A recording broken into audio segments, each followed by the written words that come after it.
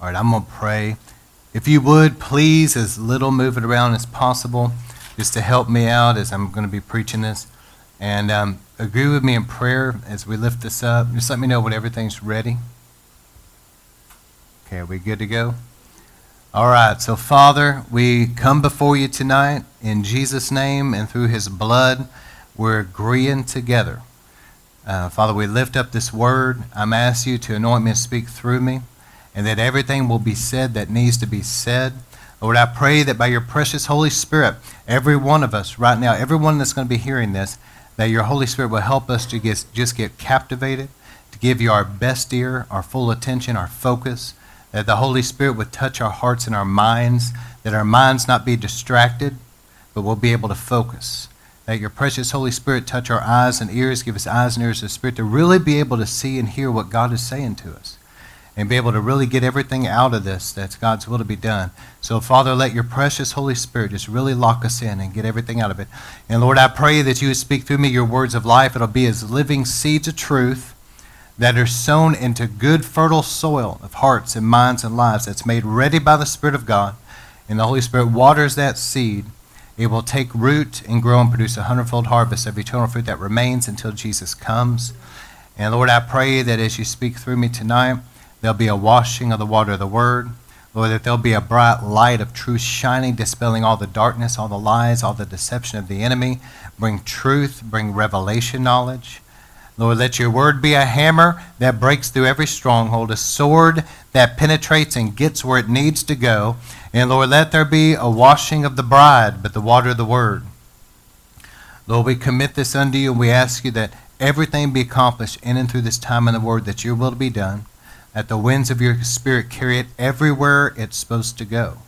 That your mighty angels watch over it. Lord, we submit everything about this word unto you, numbers to obedience, and we agree together. Jesus said the birds of the air try to steal the seed. So, Lord, we bind up anything of the devil that would try to hinder this word in any way from being preached or getting where it's supposed to go, accomplishing what it's supposed to do, any resistance of the demonic realm. We bind it now in the name of Jesus, and we command it to back off and go. And Lord, let your mighty angels just clear all that out. And Lord, that this will be powerful. And we stand on the promise that your word will not return void. It will go forward and accomplish that which you sent it for to do.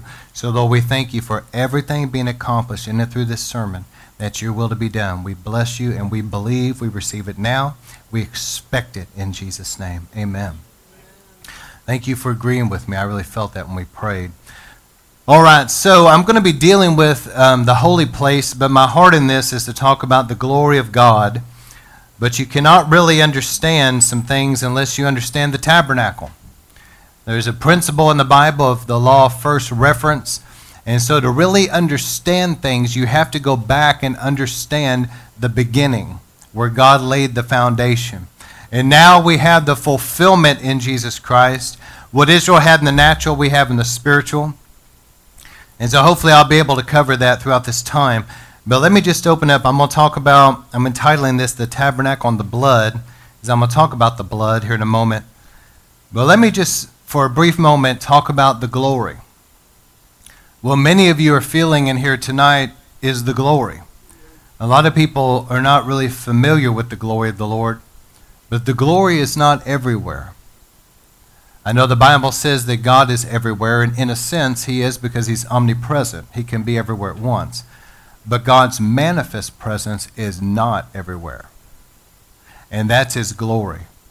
And God's not going to place his manifest presence somewhere where things are not right, because it can bring judgment. But God's going to place his manifest presence in certain locations, and even sometimes when the glory will come somewhere, the glory will only come for a short time and leave. But I don't know about you, but I want the glory of God to tabernacle and remain. And so to understand that, we'll have to go through the tabernacle, because as you'll see as we go through all this, this is actually a replica that God gave Moses of what is in heaven. And the Bible says that very clearly. So up on that, what I talked about last week, up on that mount of God at the top, there's some kind of a tabernacle, a temple, and in that that's where God dwells. His throne is there. And so that's a replica here of the tabernacle of something that's in heaven. But let me talk about the glory. So a lot of people, we understand the anointing to some degree, but the anointing is God's empowerment.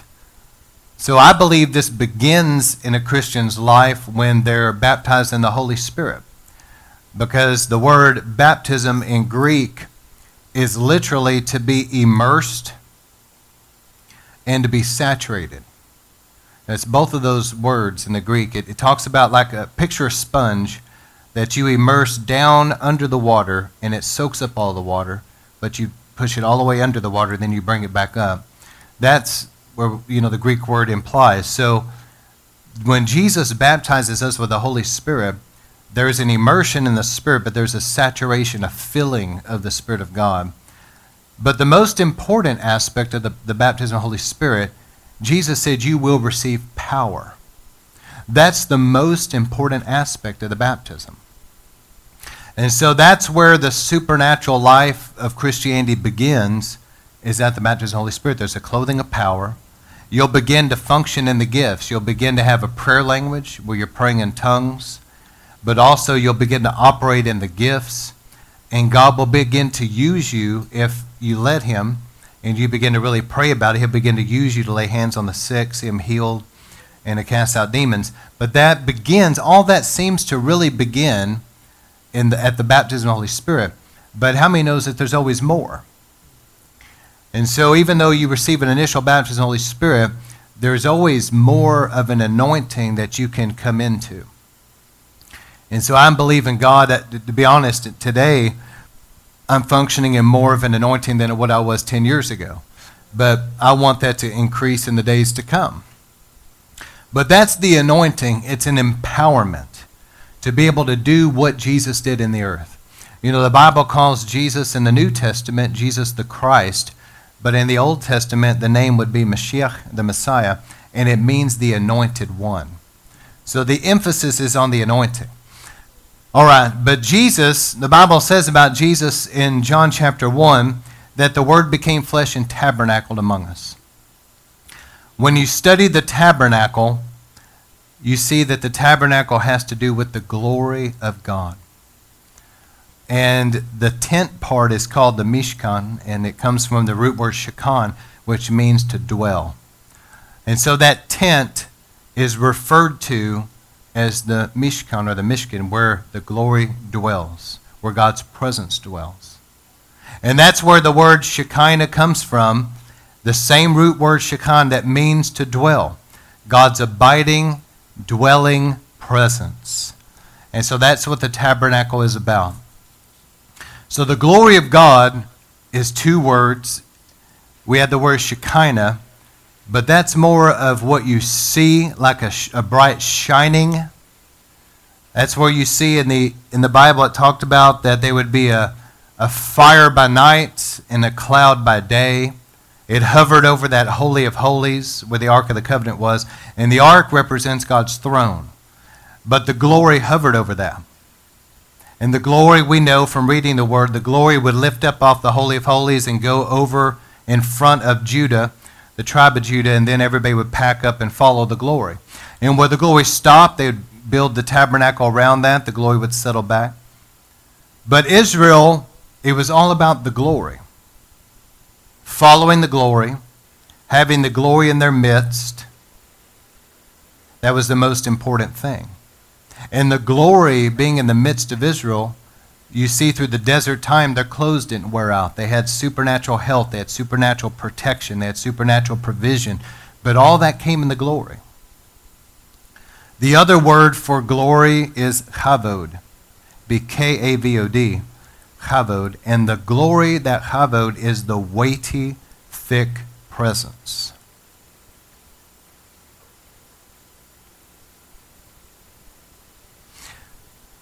And I believe, as I share on this tonight, I believe that this is what God is wanting to do in River of Life. I believe He's wanting His glory to increase dramatically.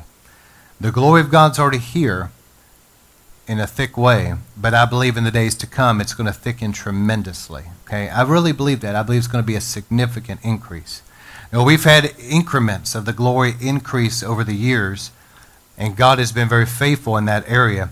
But I believe that he's wanting a significant increase in the days to come. He spoke to me this. And so I'm looking for that glory to increase. I want to do this sermon series to kind of get us ready. All right, so the glory is God's manifest presence. God wants the heavens to be really open over a place.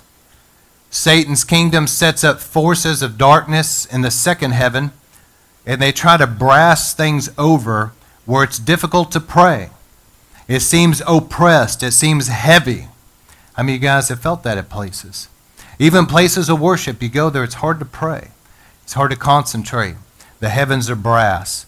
That's what the devil wants. But if people will begin to really persistently pray and fast, and they'll get together, and they'll really pray, and they'll intercede, and they'll keep praying, what will happen is you'll see that layer by layer, it's like the heavens keep thinning out, and thinning out, and thinning out, and pretty soon the heavens are really open, and it'll start feeling very heavenly in the place where you've been praying. But you've got to be militant about that. You can't be passive. You've got to keep praying and keep fasting, keep pressing into God until the heavens are really open. Now, God's opened the heavens here in River of Life, but I'm believing for him to increase that, but to open the heavens on a broad scale. We're going to see a lot of people affected by that. Now, I remember when I went to Toronto in 2014, that was the thing I noticed at Toronto, was an open heaven. It felt like the Lord's throne was just right there, you know. All right. So the tabernacle, where God's glory dwells and tabernacles among men, this is a revelation, I believe, not only of things that are heavenly, but things that we can learn from here today and glean from so that we can have the glory in our midst, okay? How many of you guys know that you can have the glory at home?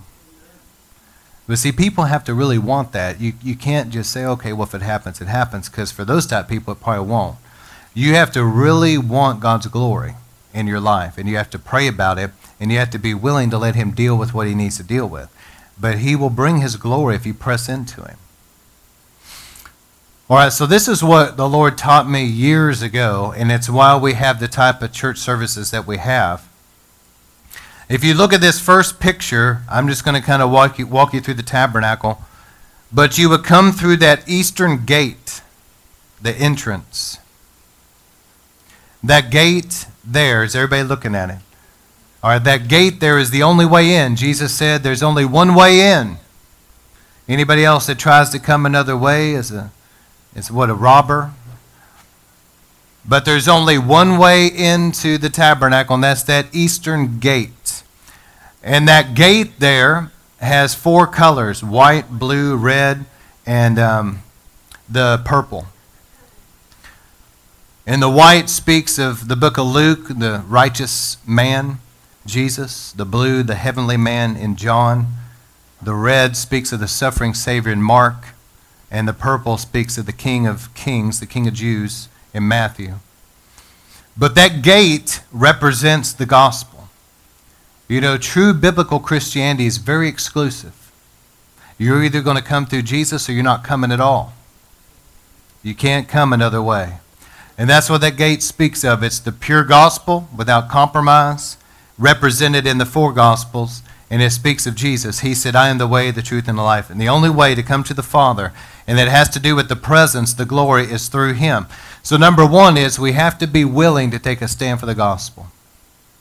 You have to be willing to preach Jesus without compromise. And that's the gate. Once you come through that gate, now the first place you're going to see is the bronze altar. Bronze speaks of judgment. But this is the area at the bronze altar where people would bring their sacrifice, their offering. And you would bring something like a goat for a sin offering. And the priest would be out there in that courtyard area. They would kill that goat, and they had to shed its blood. Its blood was sprinkled on the altar, on the four sides. That goat would be cut into 5 pieces and placed on the altar. And it speaks there, that bronze altar speaks of the cross. So Jesus, as the Lamb of God, he came and the judgment came on him, that bronze, that judgment. And that fire that's burning speaks of the intense suffering Jesus went through. But he was the Lamb. He was the one that was pierced in 5 places, a crown of thorns on his head. He was placed there as the Lamb of God that takes away the sins of the world. And so after coming through the gate represents the gospel, the pure gospel. Now you have to come to the cross. And what are you going to do with this Jesus? What are you going to do with the sacrifice that he made for you? Are you really going to humble yourself at the foot of the cross and repent and let the Lord forgive you, be born again, and let him change your life? And how many knows he's coming to change everything? Or are you going to look with scorn and walk away? But there's no compromise. This is the cross. This is where Jesus laid down his life. And here at the bronze altar, this is the time to think about what did Jesus pay for. Jesus paid for, number one, our sin to be forgiven. That's transgressions, that's rebellion, that's iniquity. Iniquity being a deep inner drive towards sin. Jesus paid for all of that at the cross. Number one, the sin. But number two, his healing. He took stripes on his back and paid for our healing. And number three, he became a curse by hanging on a tree. Galatians 3:13, so he delivered us from the demonic realm and Satan's kingdom, his works. But also, he took a crown of thorns. Remember, it said about Adam that by the sweat of your brow, he took that blood shed on his brow. He took those thorns to break the power of poverty. There's a lot to it. There's more than what I want to get into because it would be a major rabbit trail. But Jesus paid for so much at the cross. And not just forgiveness of sins, but really embracing here the fullness of what Jesus paid for. And this was the first stop.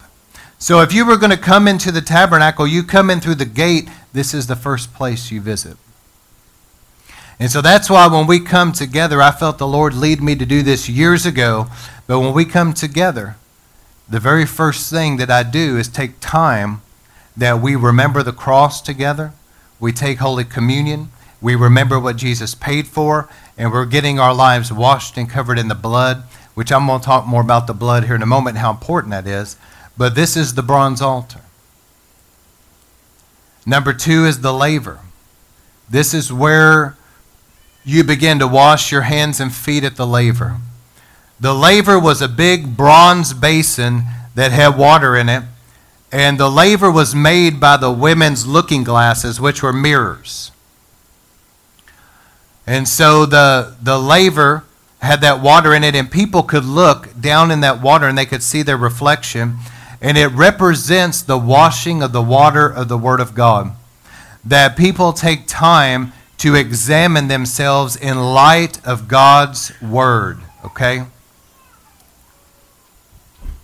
And that the Word of God begin to cleanse your life. So this is the time when we take communion. The Bible says before you take the Lord's Supper that you take time to examine yourself.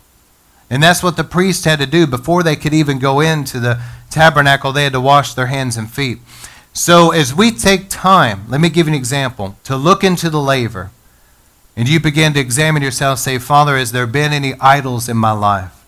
Has there been anything that's too important to me? Have I used your name in vain?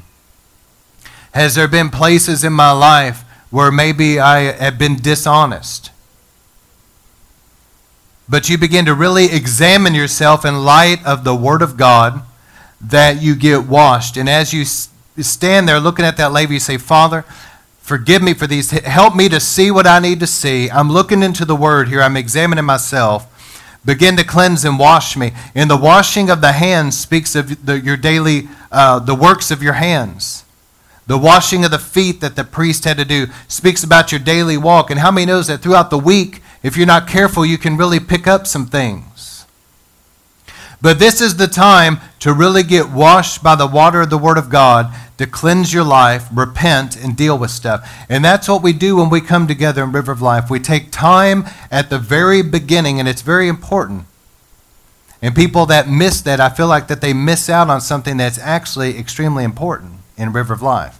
They miss out on a very significant aspect of what God's doing. But if you're here and you pray with us, it's a time to examine yourself where you make sure you forgive people, you repent of any sin, you really deal with it. Has there been adultery in my heart? Has there been hatred in my heart? Has there been sin in my life? Lord, that you cleanse and wash me. And then we take communion together and we remember Jesus paid not only for sin, but he paid for our healing, he paid for our deliverance. And at this place right here in the outer court, we begin to really deal with things so now we can begin to move into God's presence. And not only is this significant in a church service, I believe this is significant in our own personal prayer lives.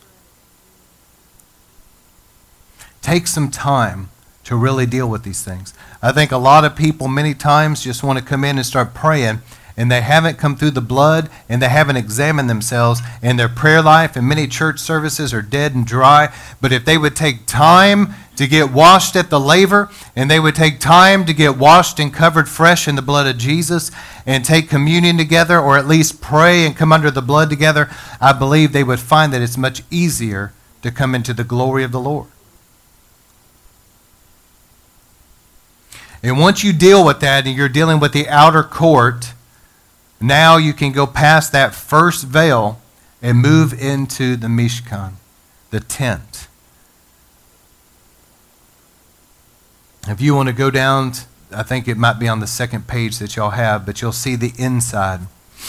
Once you get past that first veil, you'll see on the left, you see the menorah.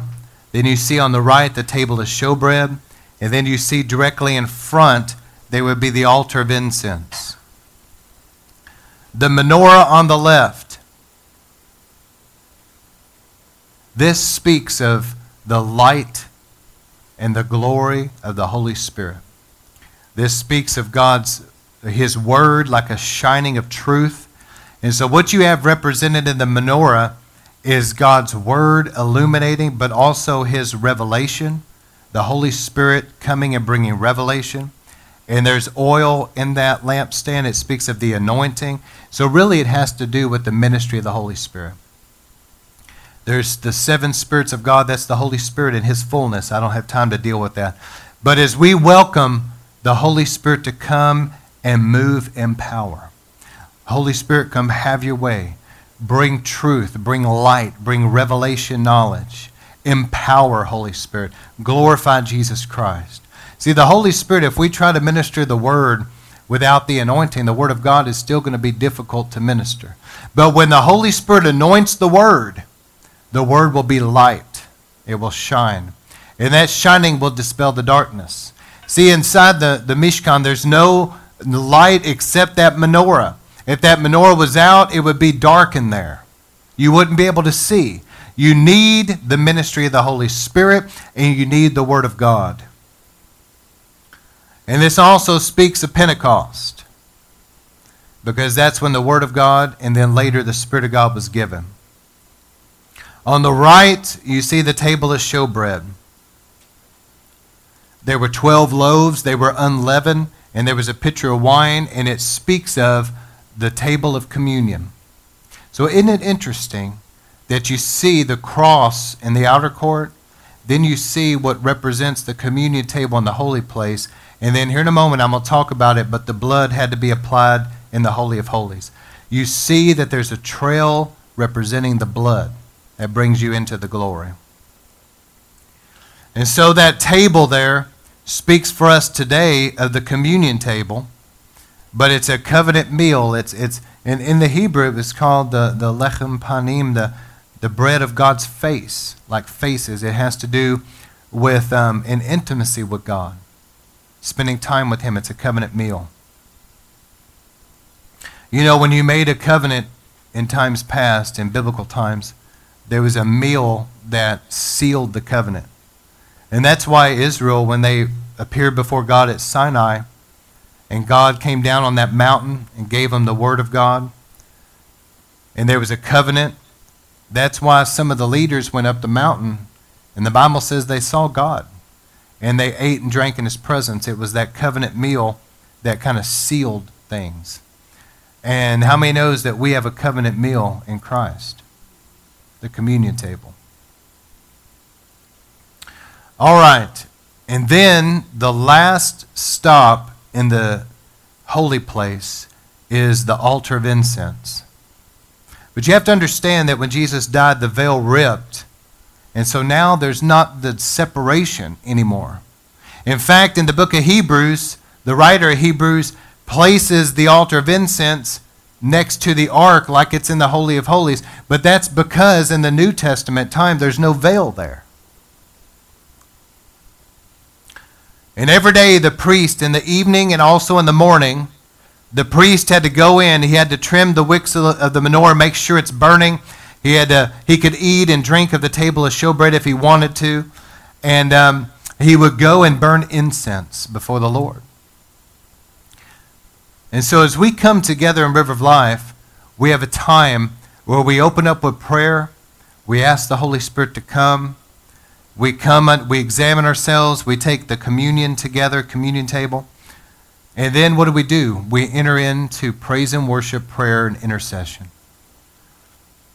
That's what the incense was made up of, 4 parts of equal measure. And they would be ground up together like a powder, and they would be burned on that altar.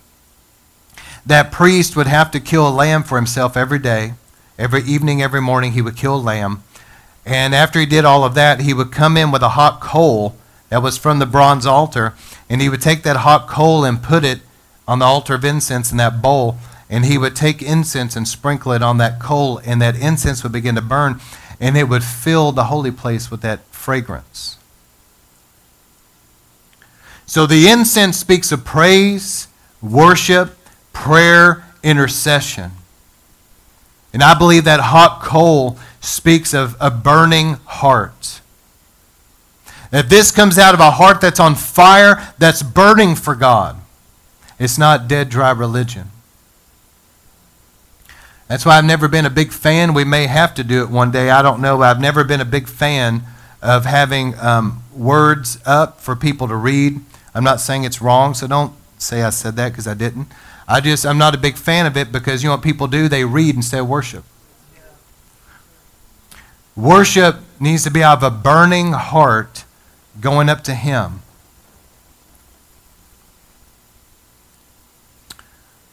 But that praise and worship, prayer and intercession, we have a time here where it's unrushed, it's unstructured. Many times we don't know for sure what song we're going to do next. We don't have it structured. There's been several times we practiced songs, didn't do any of them, and we ended up doing a completely different list by the grace of God. But anyway, it was just the Lord leading us, but it's Spirit-led. There's not a beginning or a cutoff time like bookends or anything. We just flow with the Lord. And there's times that it may go a long time. There's other times it can be quite short, but we just move with Him. But the praise and worship, and then it moves into prayer and intercession. God said to make His house a house of prayer for all nations. And so prayer is important.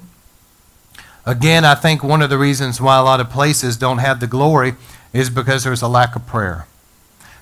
And so if churches would again get back to what God has called us to be, a house of prayer, and make that something that's a priority, I believe the glory would come back to many places. Rebuild the altar. But there's no veil, it's ripped, and so now it's open. So as the incense is burned, the next stop will be the Ark of the Covenant, and the Ark represents God's throne, and it's where the glory of God dwelled. And what happens as we begin to praise and worship, pray and intercede? The glory of God begins to come in here. And once you're in the glory, then in the glory, everything begins to change. People that maybe would have been hardened, in the presence of God, they'll be softened. I remember one time there was a missionary that I knew that was in Mexico area, and he had been there for many years, had actually had an outbreak of the Spirit of God, and he said that during that revival that they had, there was a lot of people getting saved.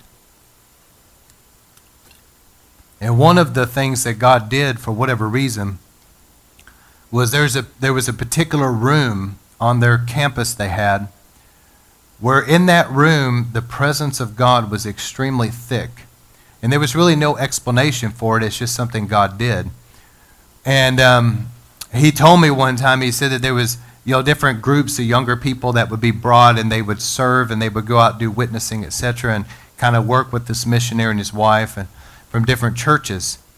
And he said that one time there was a particular young lady that was really hardened, and she seemed to be kind of rebellious, had a bad attitude, and she just kind of stuck out. And they were walking along, and she was really hardened. But as they were walking along, he said, "Hey, I want you to try something for me." He said, "I want you to go in here in this room." And so he kind of opened the door and shoved her in the room where God's presence was, and said, "I want you to stay in there for a little bit and just tell me what you think." And as he saw her, he told me this. He says he came back to her just a little while later. She was in there weeping, you see. So you get people, even the hardest people, in the presence of God, it'll melt that hardness. People that would have never repented, when they get into the presence of God, will repent. It's a place where there's a lot of healings that will break out that would not have happened any other way. There's a lot of deliverances. And I'll tell you something, in that glory of God, there's an anointing that you begin to function under that fresh anointing in the glory, and it is an awesome thing. And you guys are quiet tonight. Y'all soaking this in? All right. All right. But what I wanted to mainly focus on tonight, I'm just giving you some stuff to think about as you look through the tabernacle. But this is extremely important. There's some teaching that is very off that I guess it goes back to Roman Catholicism because it's taught in the Dark Ages and even to this day about replacement theology, and there's a deliberate attempt to cut away the Hebrew roots and all that. It's been there for years. But you have to understand something. When Jesus came, he said, "I came to fulfill the law." He came to fulfill this. And so this is a whole different mindset than a lot of churches have. A lot of places are taught that you take the Old Testament and just kind of rip it out and throw it in the trash and it's totally irrelevant. You just focus on the new. There's so many different problems with that, it would be a whole sermon to deal with those problems. Okay, there's a lot. But just for the sake of time, you're not going to even fully understand the New Testament unless you understand the Old. How can you even understand the statement that Jesus is the Lamb of God that takes away the sins of the world if you don't understand the lambs that were sacrificed? I mean, there's so much that you're just not going to understand.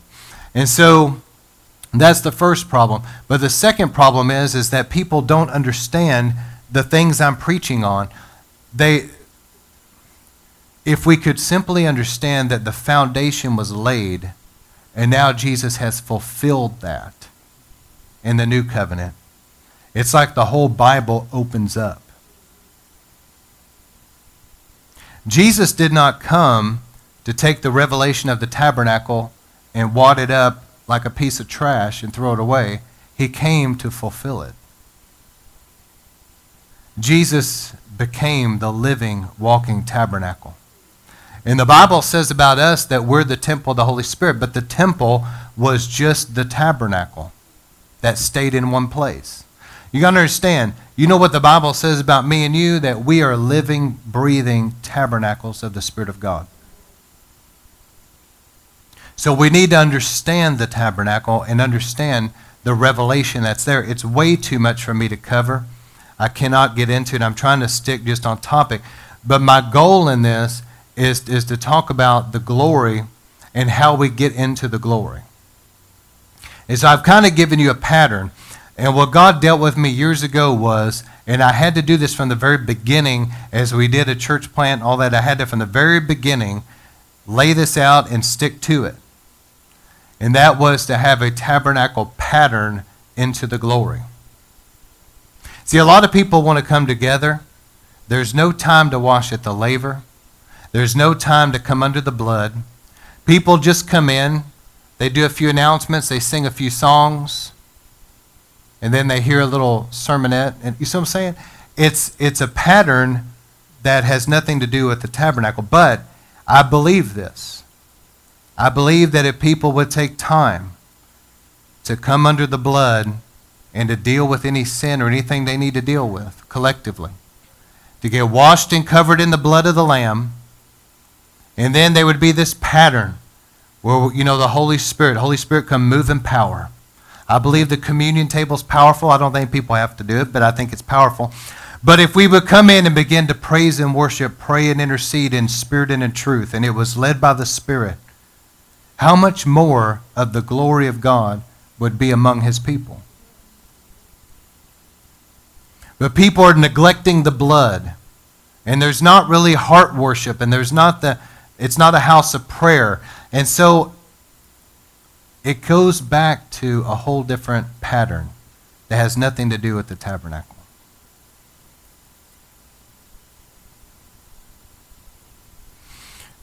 And so it's so important that we understand the Hebrew roots and how Christ has fulfilled it.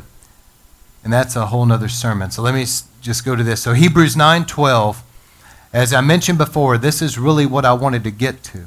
I wanted to talk about the tabernacle. I wanted to talk about the blood. But now I want to get to this right here, is about how the blood and the glory go together, and also about the deep consecration by the blood of Jesus. Okay? So Hebrews 9 verse 12, not through the blood of goats and calves, but through his own blood.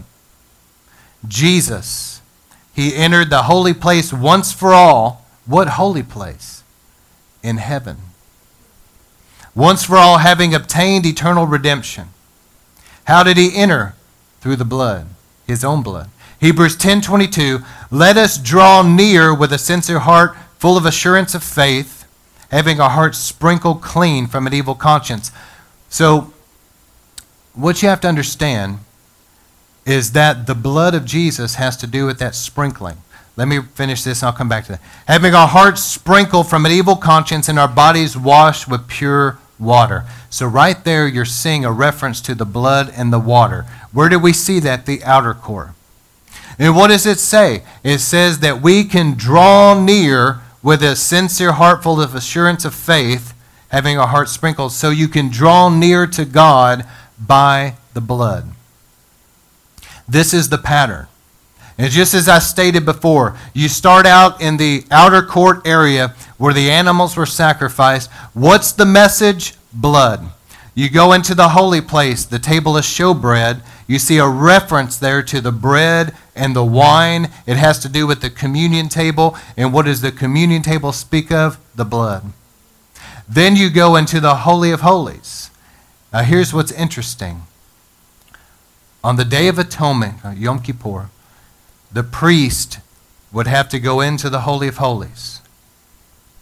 And what he would have to do, first, he would have to burn that incense at the altar of incense. And he had a little censer, which would have been kind of like a cast iron skillet, but it was bronze, okay, like a little censer. He put a hot coal in there, and he would sprinkle that incense on it. And listen, this is the first thing he had to do. He pulled the curtain back, and he went into the Holy of Holies and set that censer down, and he let that incense fill the Holy of Holies.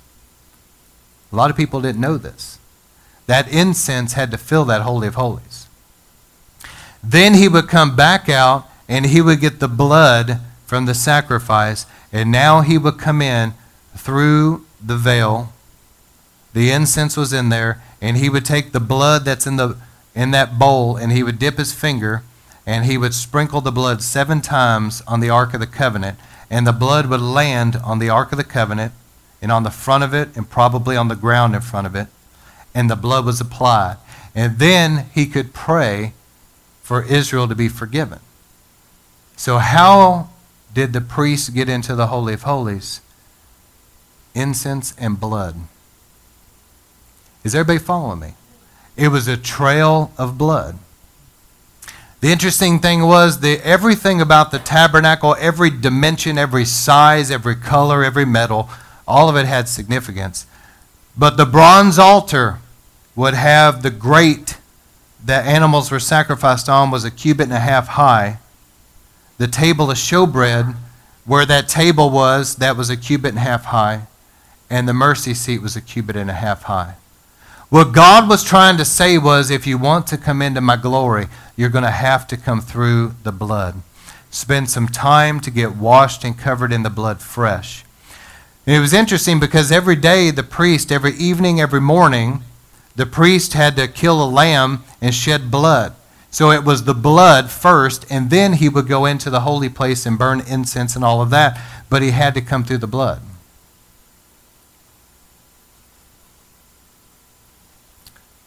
The blood gives us access into the glory.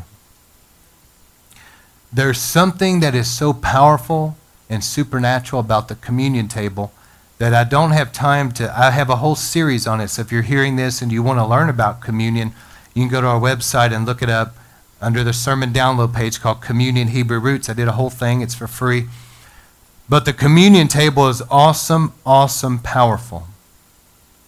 And I believe as we come together at the beginning of the service, and we have a time where we wash at the laver, we examine ourselves, and we take communion together, you have to understand what represents Jesus' body and blood is going into our body and blood. There's something there, the two becoming one, like a union with Christ.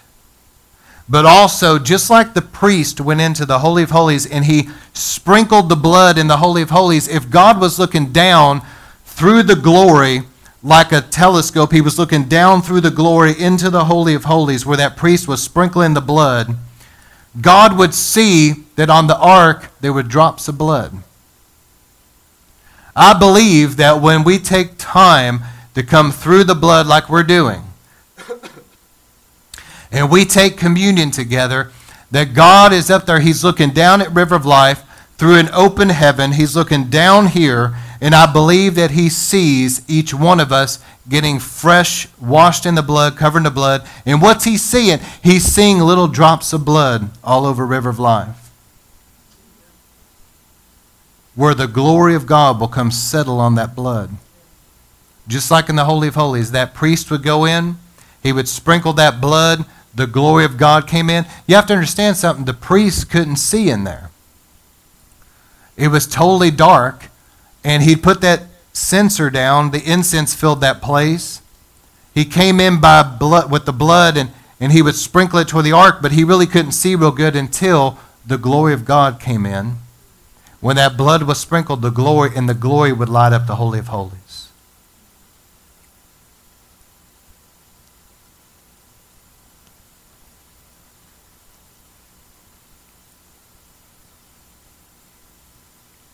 So I really wanted to talk about the blood tonight and put an emphasis on that because I believe it's much more significant than we probably even realize that we take time to come under the blood fresh and to not try to approach God in the flesh, but we approach him through the blood.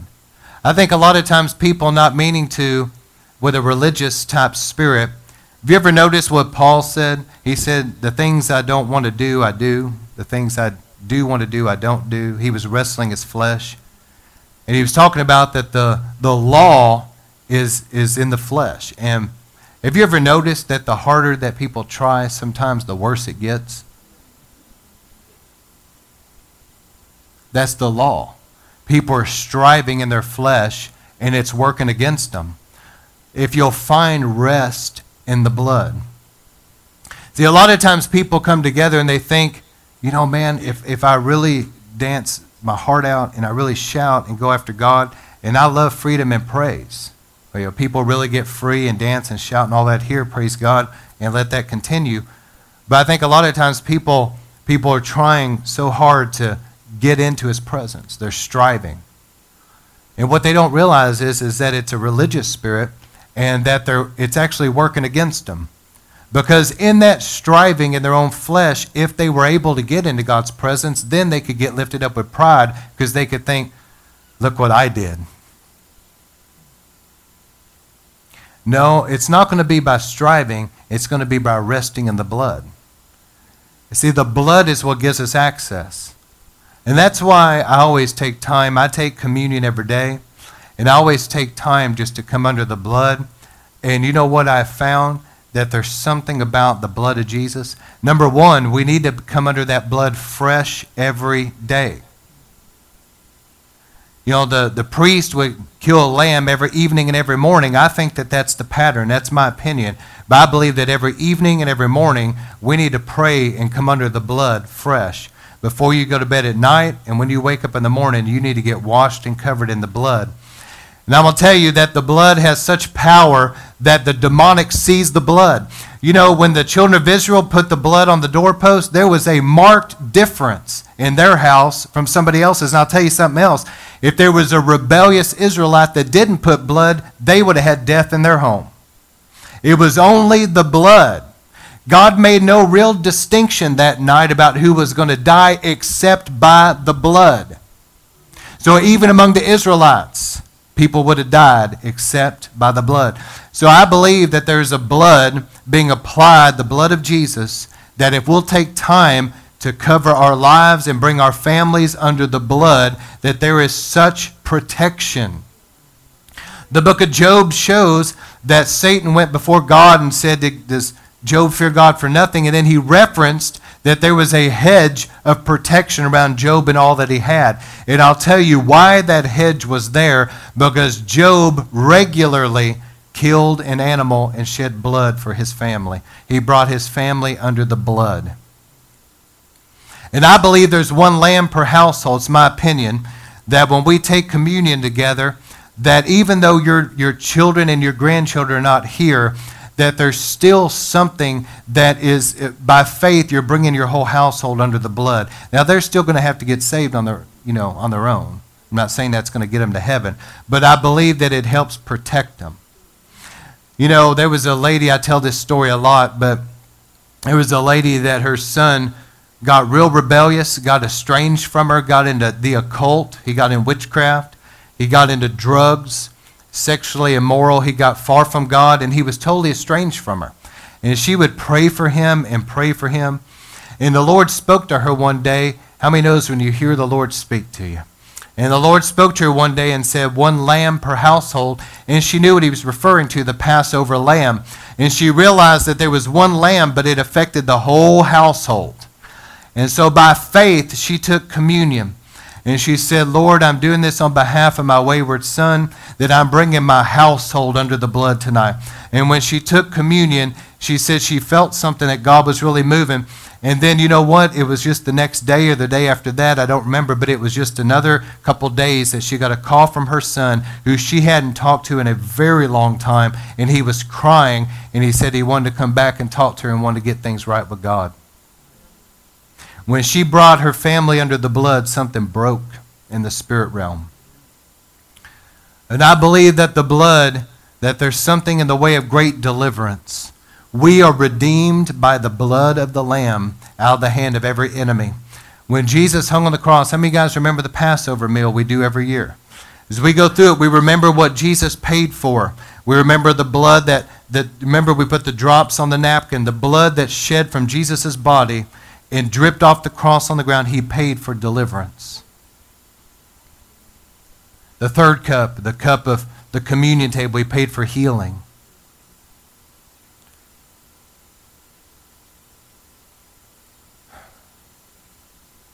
Now let me close out with these last couple things. Exodus 29 verse 4, there's 3 ways that God really consecrates his people. These are 3 things that God has given us that we can apply to our lives. Now, the pattern is in Exodus 29, but we see it played out in the New Testament as well. It says here then, bring Aaron, God's talking to Moses, bring Aaron and his sons to the entrance of the tent of meeting and wash them with water.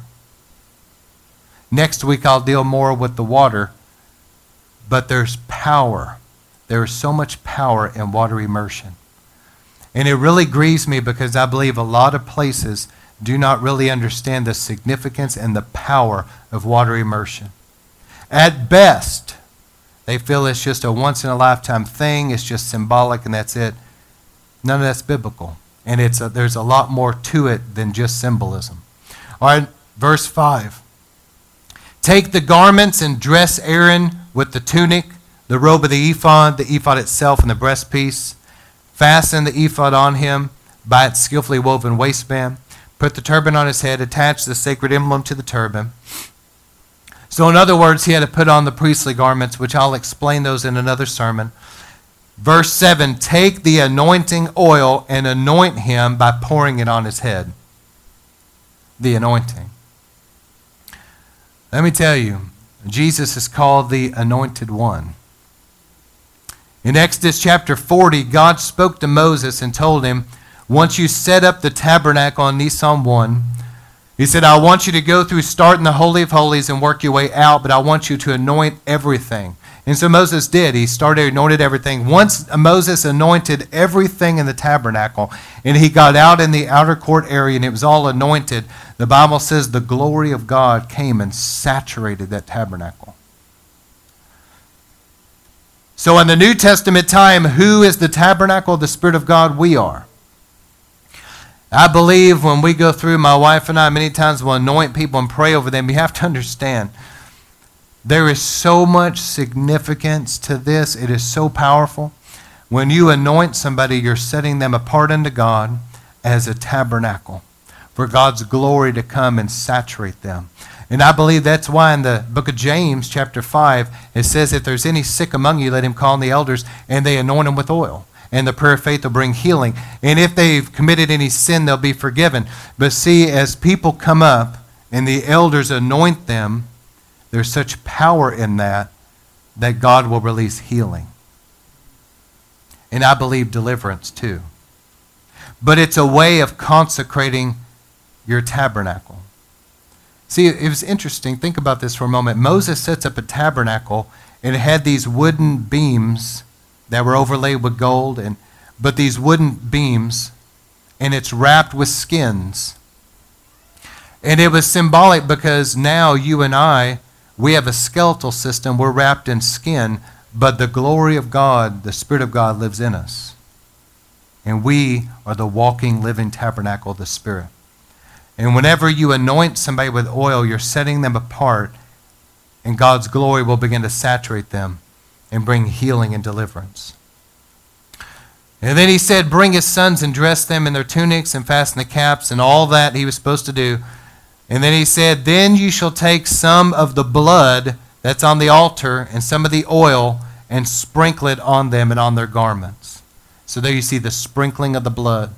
So there were three things that consecrated the priest, and I don't have time to get into this, but in Peter it's written very clearly that we now, all of us, are the priesthood. We're a royal priesthood. The pattern is there that now God uses the blood of Jesus. That can be through the communion table, but nonetheless, the blood being applied, he also uses the waters of immersion, and he uses the anointing with oil to really deeply consecrate his people unto him. And the Bible says, Paul was writing, and I believe it was Thessalonians, but I may be wrong about the reference, but he said, may the God of peace sanctify you through and through, your spirit, soul, and body, to be kept pure and blameless till coming of the Lord. And that's what we're going to do here in a couple of weeks as we get done with our church-wide fast, is we're going to have a time collectively that we come together. We're going to take the communion table in a special way, and we're going to ask the Lord that the blood be applied to our spirit, soul, and body and deeply consecrate us and purge out anything unclean. We're going to have a time where my wife and I will go through and anoint you with oil, but we're going to believe God to set you apart as his living tabernacle and saturate you with his glory. And then we'll have a time afterward for those that want to participate where we're going to have water immersion, and I'll talk about that next week. But let me just say this right now, that as the children of Israel left Egypt in 1 Corinthians 10, it says they were baptized through the Red Sea into Moses. That water separated them from Egypt and destroyed their enemies that were chasing them. Water immersion is so powerful that it will help to separate you from your past. It will help destroy your enemies that are trying to chase you down, and it will seal you off. And I've seen this with my own eyes, and we've experienced this. We've water immersed people. We've seen people get deeply consecrated unto God, but also we've seen healings And we've seen people delivered of things when they've been immersed and brought back up, because it breaks the power of the devil and seals them off. Think about it. The Red Sea was a body of water that separated the Israelites now from the Egyptians. It brought some kind of a barrier. When people are water immersed, it cleanses and separates you from things that are not of God and helps to seal you off from it. Trust me, it's a powerful thing. And I believe that God is bringing this revelation back to the body of Christ, because when Jesus comes, the Bible says he's coming for a bride without spot or blemish. He's coming for wise virgins with extra oil. And right now, I believe what God is doing is he's separating the tares from the wheat. He's getting his pure bride now separated from the harlot church, and he's wanting to purify us.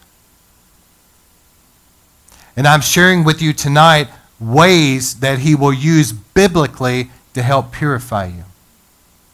But I'll give you two more. And this is, how many knows that we do our part and then God does his part? All right. The blood, the washing of the water, the anointing with oil, that's us doing our part. But you know what God said to Moses? He said, if you anoint that tabernacle, he said, then I will put my glory in the tabernacle and I will sanctify it with my presence. That's God doing his part. Moses anointed it, but God released his glory and like his purifying fire of his Holy Spirit to settle into that tabernacle, and he purged it with his presence. The Bible says about Jesus, he will baptize us with the Holy Spirit and with fire. That glory fire purifies us. So as we do our part, God will do his part, and with his glory and his fire of his manifest presence, he will sanctify us throughout our spirit, soul, and body. And let me give you the other one. How many of you guys have read in the book of Zechariah where the high priest, who happened to be named Joshua, the high priest had filthy garments, and Satan was trying to accuse him. But the Bible says that the angel of the Lord stood by Joshua the high priest, and God told him, take off all those old filthy garments and put on new ones. And the angel took off all the dirty, filthy junk off that high priest and put on something clean. God will send also his mighty angels to help break through and clean house, drive away things that need to be driven away, and help clean out things that need to be cleaned out. All right.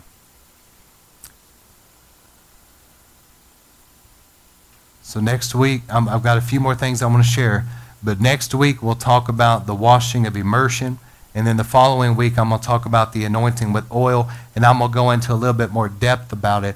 But this tonight is the foundational sermon, the groundwork for the next couple months. I believe God is wanting to increase his glory. And even tonight as we were worshiping, it felt like there's new dimensions of his glory that's beginning to move into this ministry. And it feels more, the heavens more open, it feels more heavenly, more free. But let me close out with saying this. If you want to write these things down, it'd be good to pray into this during the fast.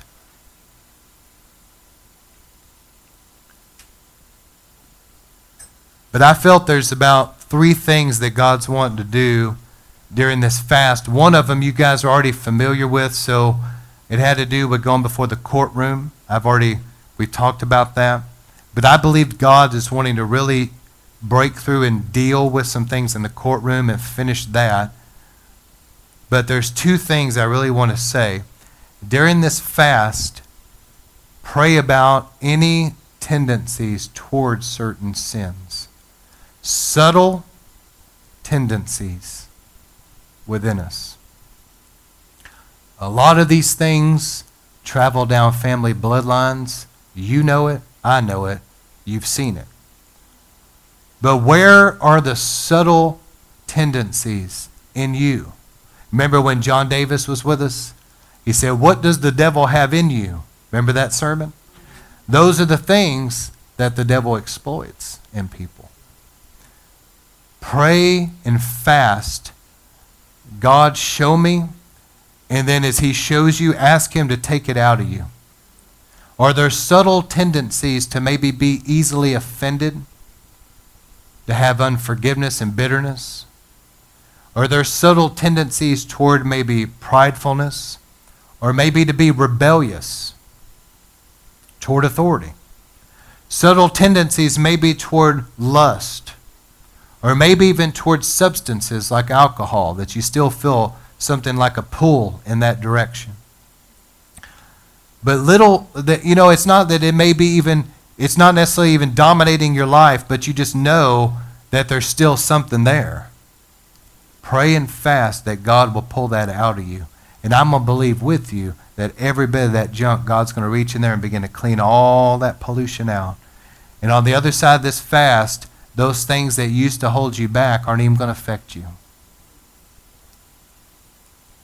And then the next thing I really feel God's wanting to do, and again, this is kind of a sermon in and of itself, and I can't get into that, but many people have been through things in life that were like a trauma. It was something that really affected you. It maybe in your childhood, it could have been something like a molestation or a rape or an abuse, or something just very traumatic you went through. Some people have spent time in combat in the military. It was a trauma. They have PTSD. Other areas, they've been through things. They broken homes. They were betrayed by a spouse, whatever. But it was really deep, profound wounds. And here's the interesting thing about that. These things can also be generational. Where, believe it or not, and trust me, it's there, maybe your parents, grandparents, etc., but there was a real deep trauma, a real wound that happened. And it was serious. And that wound seemed to go down the family. And you can see that in even the children and grandchildren. There's a wound there. There's something there. And these type of things, there can be like a broken spirit. There can be woundings of the soul area. And even generationally, you see where people maybe, I'll give you an example. Let's say that maybe somebody's dad or granddad was in the military. They were traumatized. They saw people die. They themselves maybe were just in total fear. They come back and they have PTSD. Their children and grandchildren may have tendencies toward panic attacks,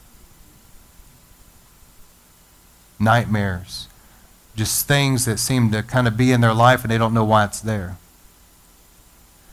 These wounds, this emotional trauma and psychological damage, broken homes, it can seem to be like some kind of a festering wound that tries to go down family lines and even affect people's health. So pray about that any generational wounds or trauma, and also wounds and trauma from your past, that God will just begin to purge all that out and heal you. That those things will be cleared out and there'll be healing come. Now I'm going to believe with you for that. And I would encourage you also to make a personal list. I mentioned this earlier in the service, but make a personal list of things that you really need God to do. And I'm going to agree with you for your personal miracles to break open. How many of you guys are believing for things, whether it may be a healing or a deliverance of something or financial provision, you're believing for lost loved ones. There's different things you're believing for. Make a list. And I'm going to pray and I'm going to fast with you. And my wife and I are going to believe God to give you also personal miracles in your life. And we're believing for great breakthroughs for the church as well.